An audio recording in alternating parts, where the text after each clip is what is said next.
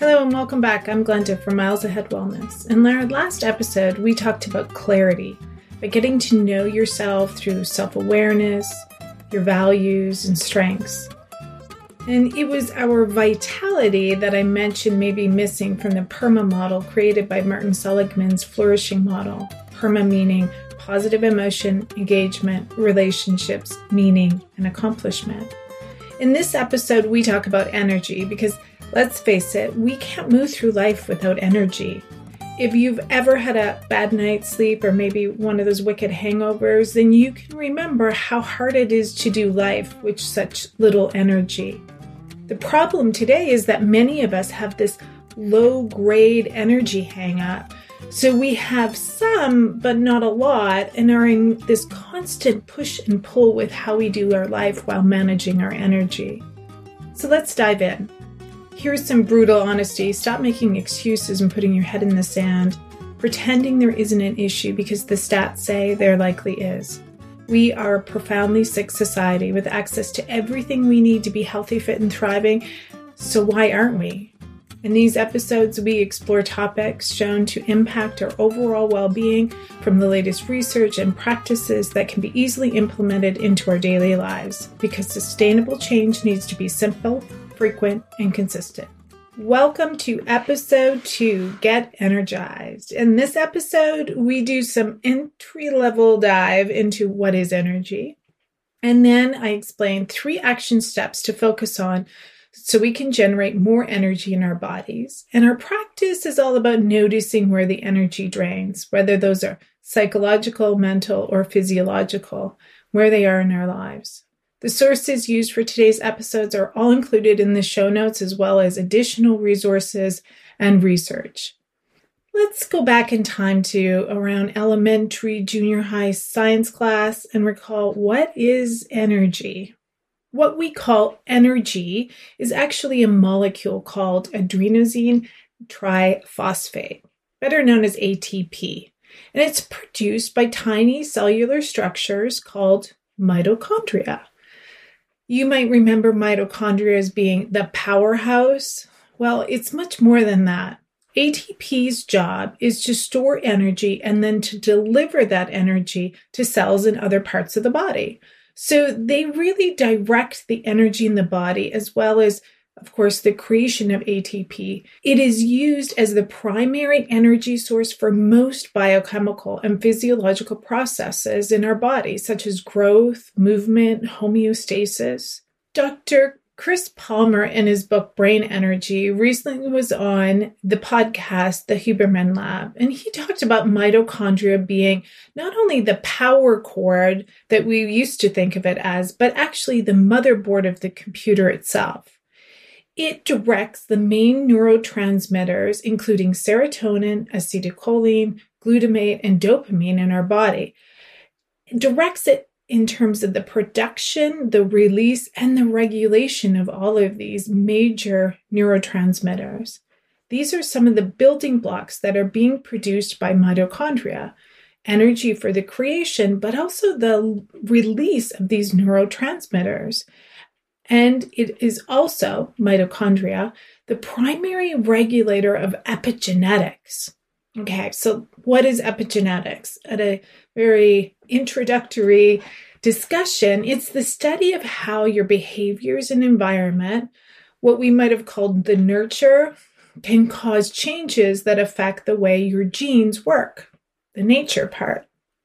Simplifying this idea is that DNA is present and we can't necessarily change our DNA, and that we may have a gene that predisposes us to a disease. But whether it's turned on or not is actually based on several lifestyle factors that have been identified as potentially modifying epigenetic patterns, such as diet, obesity, physical activity, tobacco smoking, alcohol consumption, environmental pollutants, psychological stress, and even working night shifts because it affects our melatonin.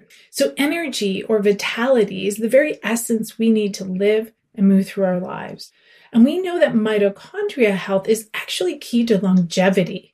Age-related changes in mitochondria are often associated with a decline in mitochondrial function, Mitochondrial biogenesis declines with age due to alterations in mitochondrial dynamics and inhibition of mitophagy, which is an autophagy process that removes dysfunctional mitochondria.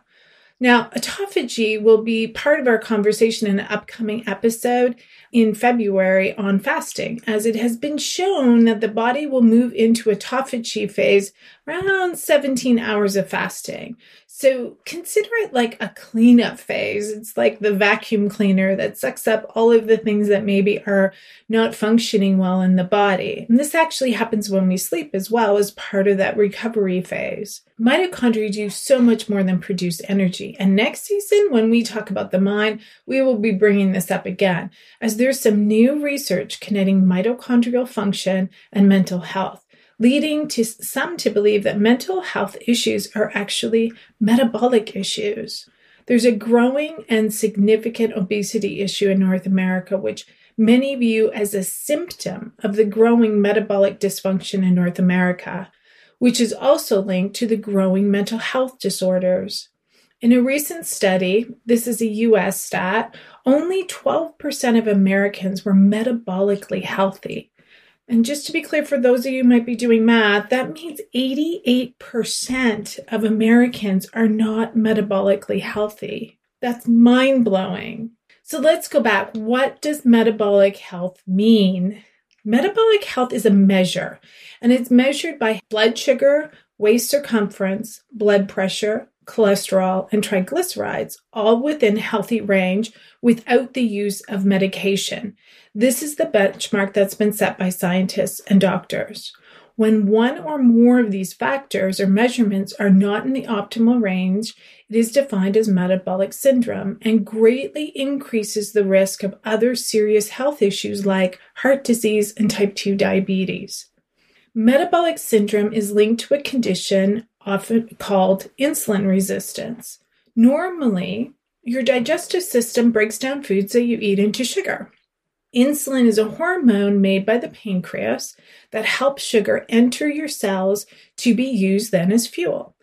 In people with insulin resistance, cells don't respond normally to insulin, and glucose can't enter the cells as easily.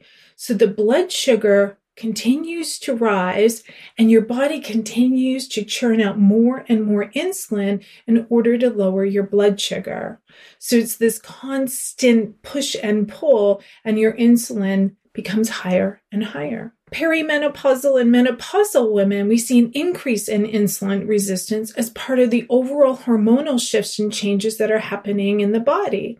And as the body tries to maintain homeostasis, again, regulated by mitochondria, there's a shift in other hormones and energy production and distribution, and this affects our insulin sensitivity and often puts women into metabolic syndrome.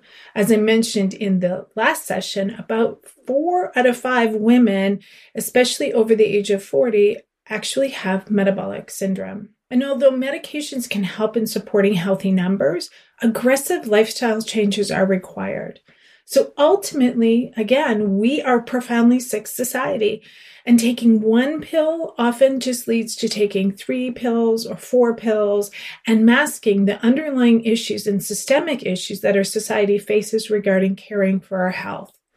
Lifestyle changes are hard and they take effort. And I see it every week with clients who really just want a quick fix. And that may be okay in the short term, but we want to focus on the long game and creating opportunities for us all to live a long and healthy life. Long being the quantity of days, but health being a factor of the quality of those days. And this means creating healthy habits that support healthy body functioning. So what else is hard? Perhaps even harder is living with a chronic illness or metabolic crisis. Often the two go hand in hand. So let's get into some action steps. Number 1, what we measure matters. Have you ever heard that before? Well, it's true. And often what we do is we get on a scale and we see how much we weigh as this measurement of health, when it's really not a very good measure of our overall health. But here's what is. Do you know your numbers? your insulin or fasting glucose or your A1C glucose, cholesterol, blood pressure, your waist to hip circumference, your percentage of body fat. I would add in inflammation markers like your C-reactive protein, your heart rate variability, and your activity level. These are all numbers that we should know and watch. Not only the normal range, which is often what we're given with lab results, but more importantly, optimal ranges based on our age and activity level. This seems like a natural time to talk about wearables. So this can be anything from Fitbit, Apple Watch, Oura Ring. There's a whole bunch of Whoop is another one that allows us to track so much more information about movement, sleep, readiness scores. These are, of course, are additional pieces of information, not to exclude our internal awareness of how we're feeling, but to add to it. And I appreciate that they are not available to everyone based on costs. Additionally, we can also use a continuous glucose monitor for a few weeks or a month to watch our glucose numbers and have some understanding of those trends. I happen to use an Oura Ring, which I use to track my activity levels each day, my sleep, as I'll discuss in the next one, and my readiness scores. I look at these numbers to enhance my overall personal experience. I've used Fitbit for a number of years before switching to the Ring, as I really just didn't like wearing the watch to bed and it was starting to bother me, but I really wanted to be able to monitor my sleep. I've also used a continuous glucose monitor a few times. I usually do it 2 months out of the year. And I eat my regular diet and I just kind of monitor my glucose dips and peaks over the days and the weeks. Additional information on how I'm feeling at those times and how my nutritional choices affect it. So I track it in my journal, then kind of noting, oh, my glucose dipped, what's going on for me, so that I know when I get a headache and how it feels, I know that that's probably my glucose dipping and I can have something to eat, as an example, or drink. Talk to your doctor, naturopathic doctor, nurse practitioner, or healthcare provider about you getting to know your numbers and monitoring them on a regular basis. I say every 6 to 12 months is probably good, unless, of course, you're dealing with metabolic syndrome, in which case you may want to have those measures done more often. We need to arm ourselves with the information that help us to make better choices for ourselves and also allow us to confront the excuses in our own mind around what might be going on, because the data will tell us the brutal truth about what's happening so that we can better face it and make choices for our own health. Next up on our action list is what I believe should be everyone's number one self-care habit, and that is sleep. Sleep is not to be underestimated. As a mental health practitioner, I see all the time how sleep affects people's ability to move through their day in a healthy way, especially those people with anxiety and or depression. Sleep can be a real indicator whether they're not sleeping or they're sleeping too much around how they're taking care of themselves and moving through their life. For me, it's my number one self-care habit. I protect it at all costs. So beyond hoping to get 8 hours of sleep, which doesn't always happen, I aim for each night to also have a specific number of deep sleep, which is consistent with my REM sleep. So I try to have the percentage of REM sleep and deep sleep to be about the same. And I also keep track of my HRV, or my heart rate variability. More on that in another episode. It all begins with the night before and our sleep hygiene habits. And we all know these. Some might be new to you. I'm going to give you a list of 10 things. Some of these may be new. Some of them you may already know. But taken together, if done consistently, will change how you sleep and ultimately how you feel. The list of 10 things includes 4 don'ts and 6 do's. So the list of don'ts: no caffeine 8 to 12 hours before bed. Regardless of how you think your body reacts and the fact that you can sleep even though you're drinking coffee, it still has an impact on your physiology. So no caffeine 8 to 12 hours before bed is optimal. No food 3 hours before bed, because of course our body needs to digest the food that we ate, and that can stimulate heart rate and also affect how we sleep. No alcohol or substances. There are better choices available. A pot is not your friend, even when it comes to sleep. Again, we may have gotten into a habitual habit of using pot to help us sleep, to relax, to go to sleep, but it has physiological effects on our body that over time are not helpful. So cut out the digital screens. Optimally, it's 1 hour before bed, but at least 30 minutes before bed. So those are the 4 don'ts. No caffeine, no food, no alcohol substances, no screen time. Screen time, by the way, includes our phone, TV, computer, iPads, all of it. So the do's, let's talk about the do's. Interestingly, the first one I'm going to talk about is light. So there's some really interesting research around adjusting our circadian rhythms, starting with getting light, sunlight in particular, within 30 minutes of waking. So within the first 30 minutes of waking, going outside, no sunglasses on, and being exposed to sunlight for about 10-ish minutes, depending on cloud cover and whatnot. Now, if you're like me and you live in the Northern Hemisphere, that can be really challenging, especially in the winter, because we're waking up when it's still dark out. And so another alternative is to use light therapy. And so there are many lights available. You can get it on Amazon or wherever that can be helpful. So I know for me, that's what I do because I get up early. Usually the sun is not out, except in the summer when I can go outside, and then I do, is to come down and I have it available, my light therapy next to where I meditate. The second part of the light therapy is there is another part of the day around that 4 to 6 p.m. of also getting some direct sunlight at that time. And these two things in the first thing in the morning around 5 start to adjust our circadian rhythms so that it allows melatonin production and release at the appropriate times, helping us sleep better. The second do here is to soften our lights in your home after dusk. So after you get that, light at between 4 to 6 is then to move into lowering or softening the lights around so that we're kind of moving into that time post-dinner time, if you will, until bedtime, softening the lights. Alternatively, is in the morning is to turn lights on.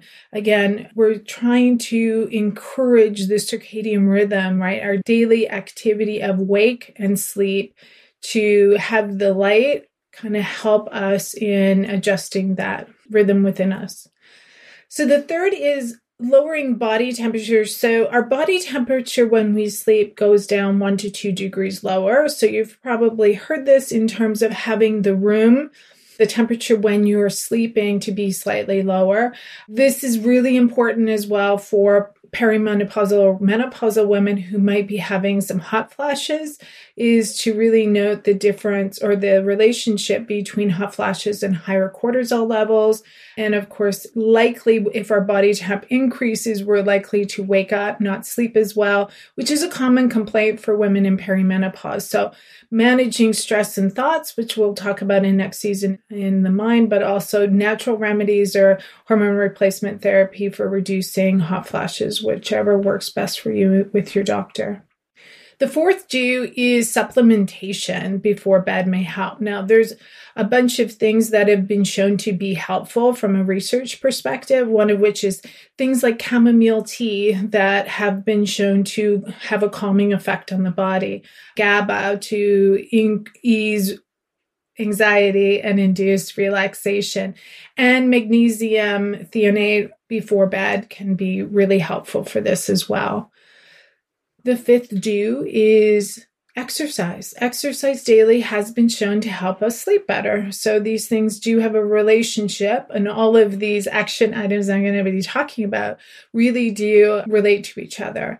And the sixth and final do is using meditation, relaxation techniques, whether before bed or during the day, will also support overall sleep and relaxation. So sleep is fundamental recovery time for the body. It's essential, especially the deep rest, which is typically earlier in our sleep cycle. And recovery is essential and mandatory for good health. So in addition to sleep, how do we find moments in our day to rest and recharge so that we're constantly or continually thinking about how to fill up our energy banks?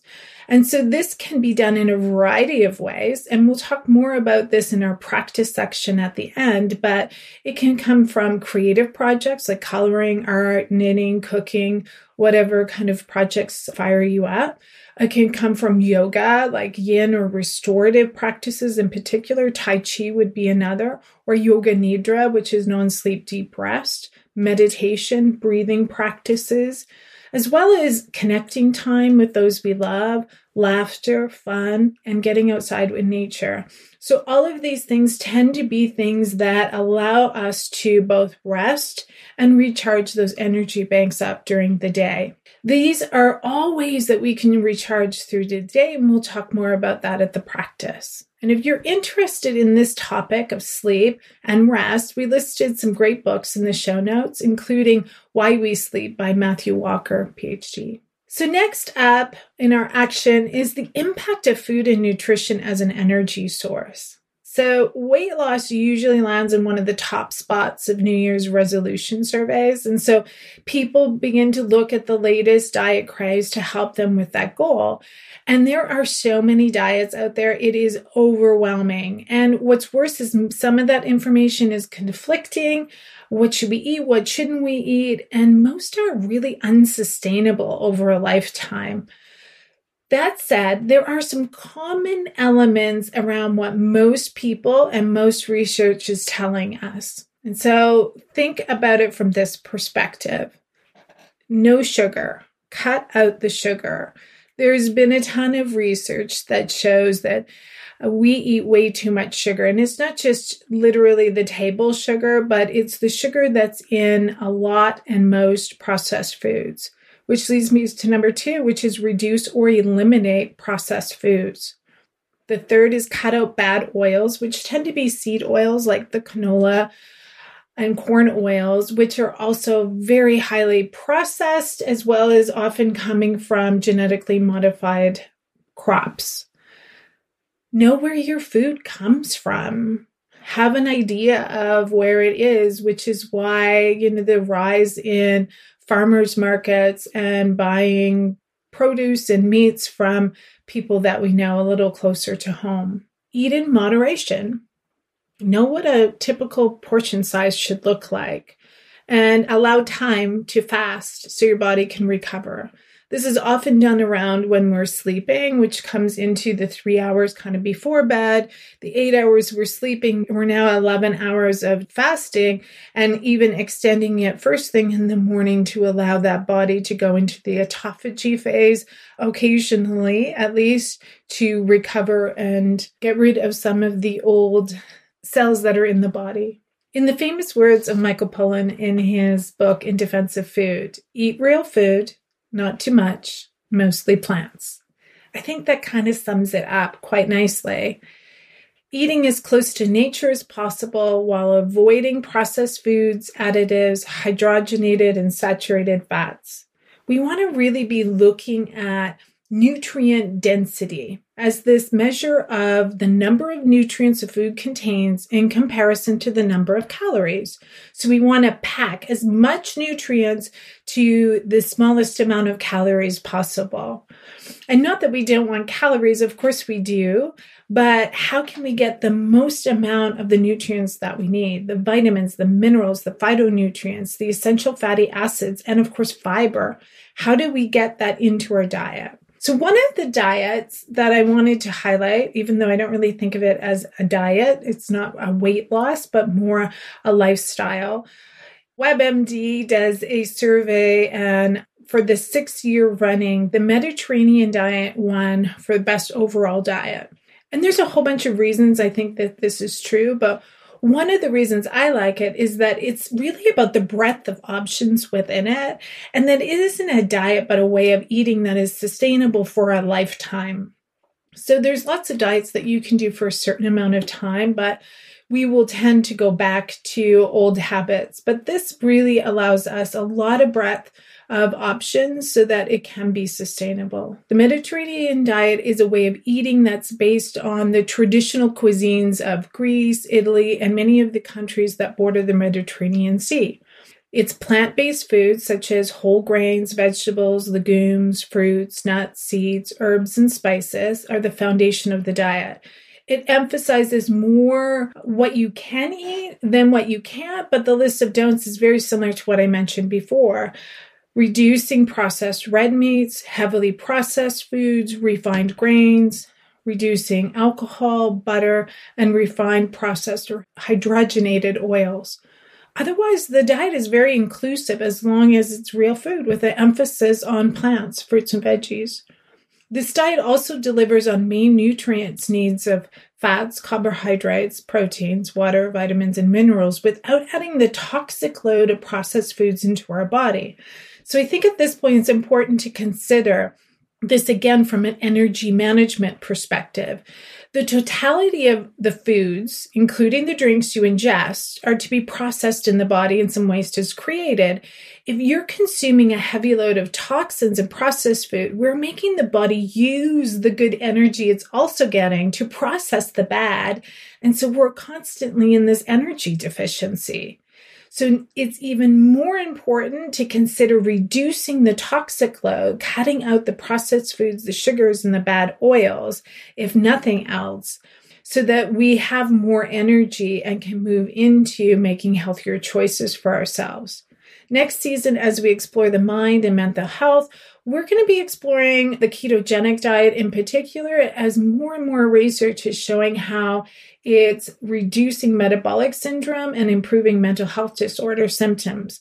For now, we need to create the foundation of just what a really good nutritional plan looks like. For many people, the idea of eating this way brings up issues, or shifting at least how they eat brings up issues because they're not maybe comfortable in the kitchen or cooking new dishes or cooking fruits or vegetables that they've never probably seen or used before. So consider it a creative process and have fun with it. There's a ton of great YouTube channels, cooking blogs, and more. So try a new recipe out. If you have kids, encourage the rainbow. In the show notes, I have a rainbow wheel of food. So it tells you about each food in each color category of the rainbow, and that we're really meant to eat a wide range of food and food colors each day to get all of our essential vitamins and minerals. So it can be a really fun and engaging way to get kids to look at food differently, and adults too. Some helpful tips to consider is to think about a meal plan for the week so you can make better choices. Get the family on board. Grocery shop according to the plan. If you don't buy it, you're more likely not to eat it. Reduce the eating out. It'll save you lots of money and also help you stick to the new plan. Get out the crock pot or the Instapot. It's a great way to make a healthy meal ahead of time. You can put it on in the morning, go to work, do your thing, and when you come home, dinner's ready. There's some great food blogs to make healthy meals under 30 minutes. A few of my favorites are listed in the show notes, and many will have meal plans for the week and grocery lists to make it super easy for you. And remember to eat a rainbow of food colors every day. Start to explore with your food choices. Okay, our last action item, our physical health is our mental health.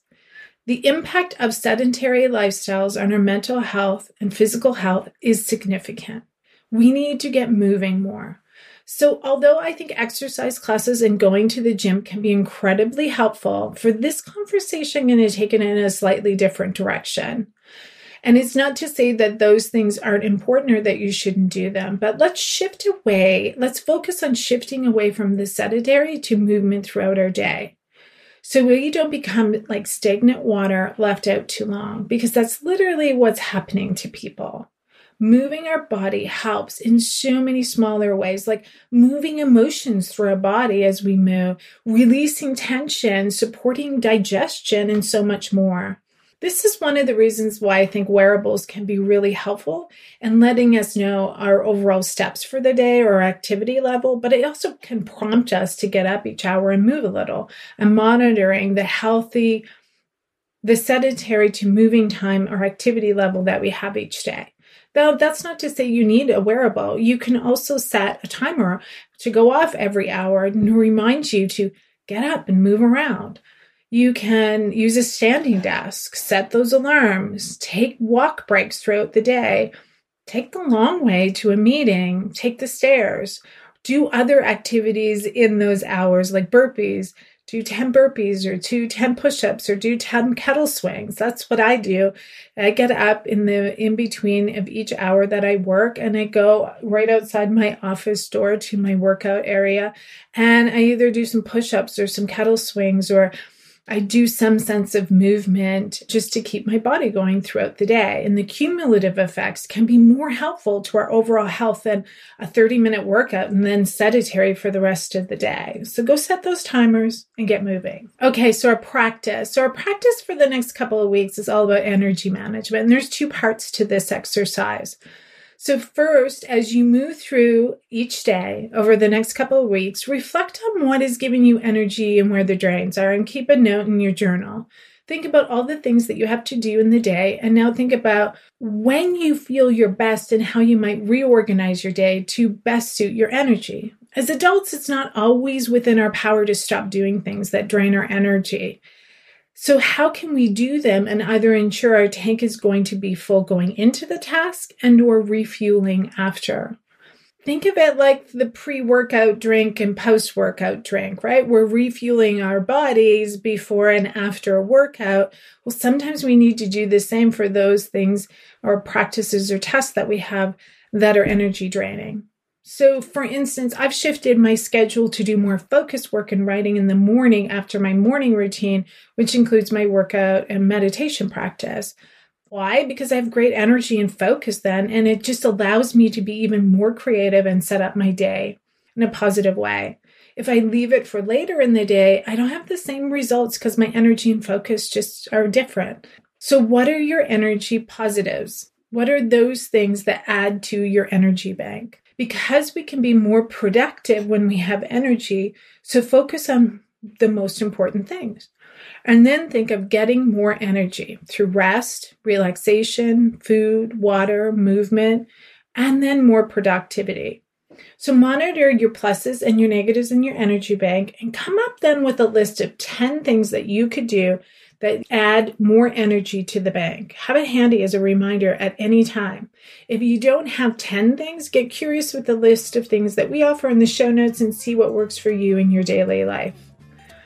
Well, that's this episode of Get Energized. Thanks for listening to Get Miles Ahead. Our next episode is a deep dive into focus on February 5th. Please help us out and subscribe at your favorite podcast spot and visit us at milesaheadwellness.com. That's miles with a Y.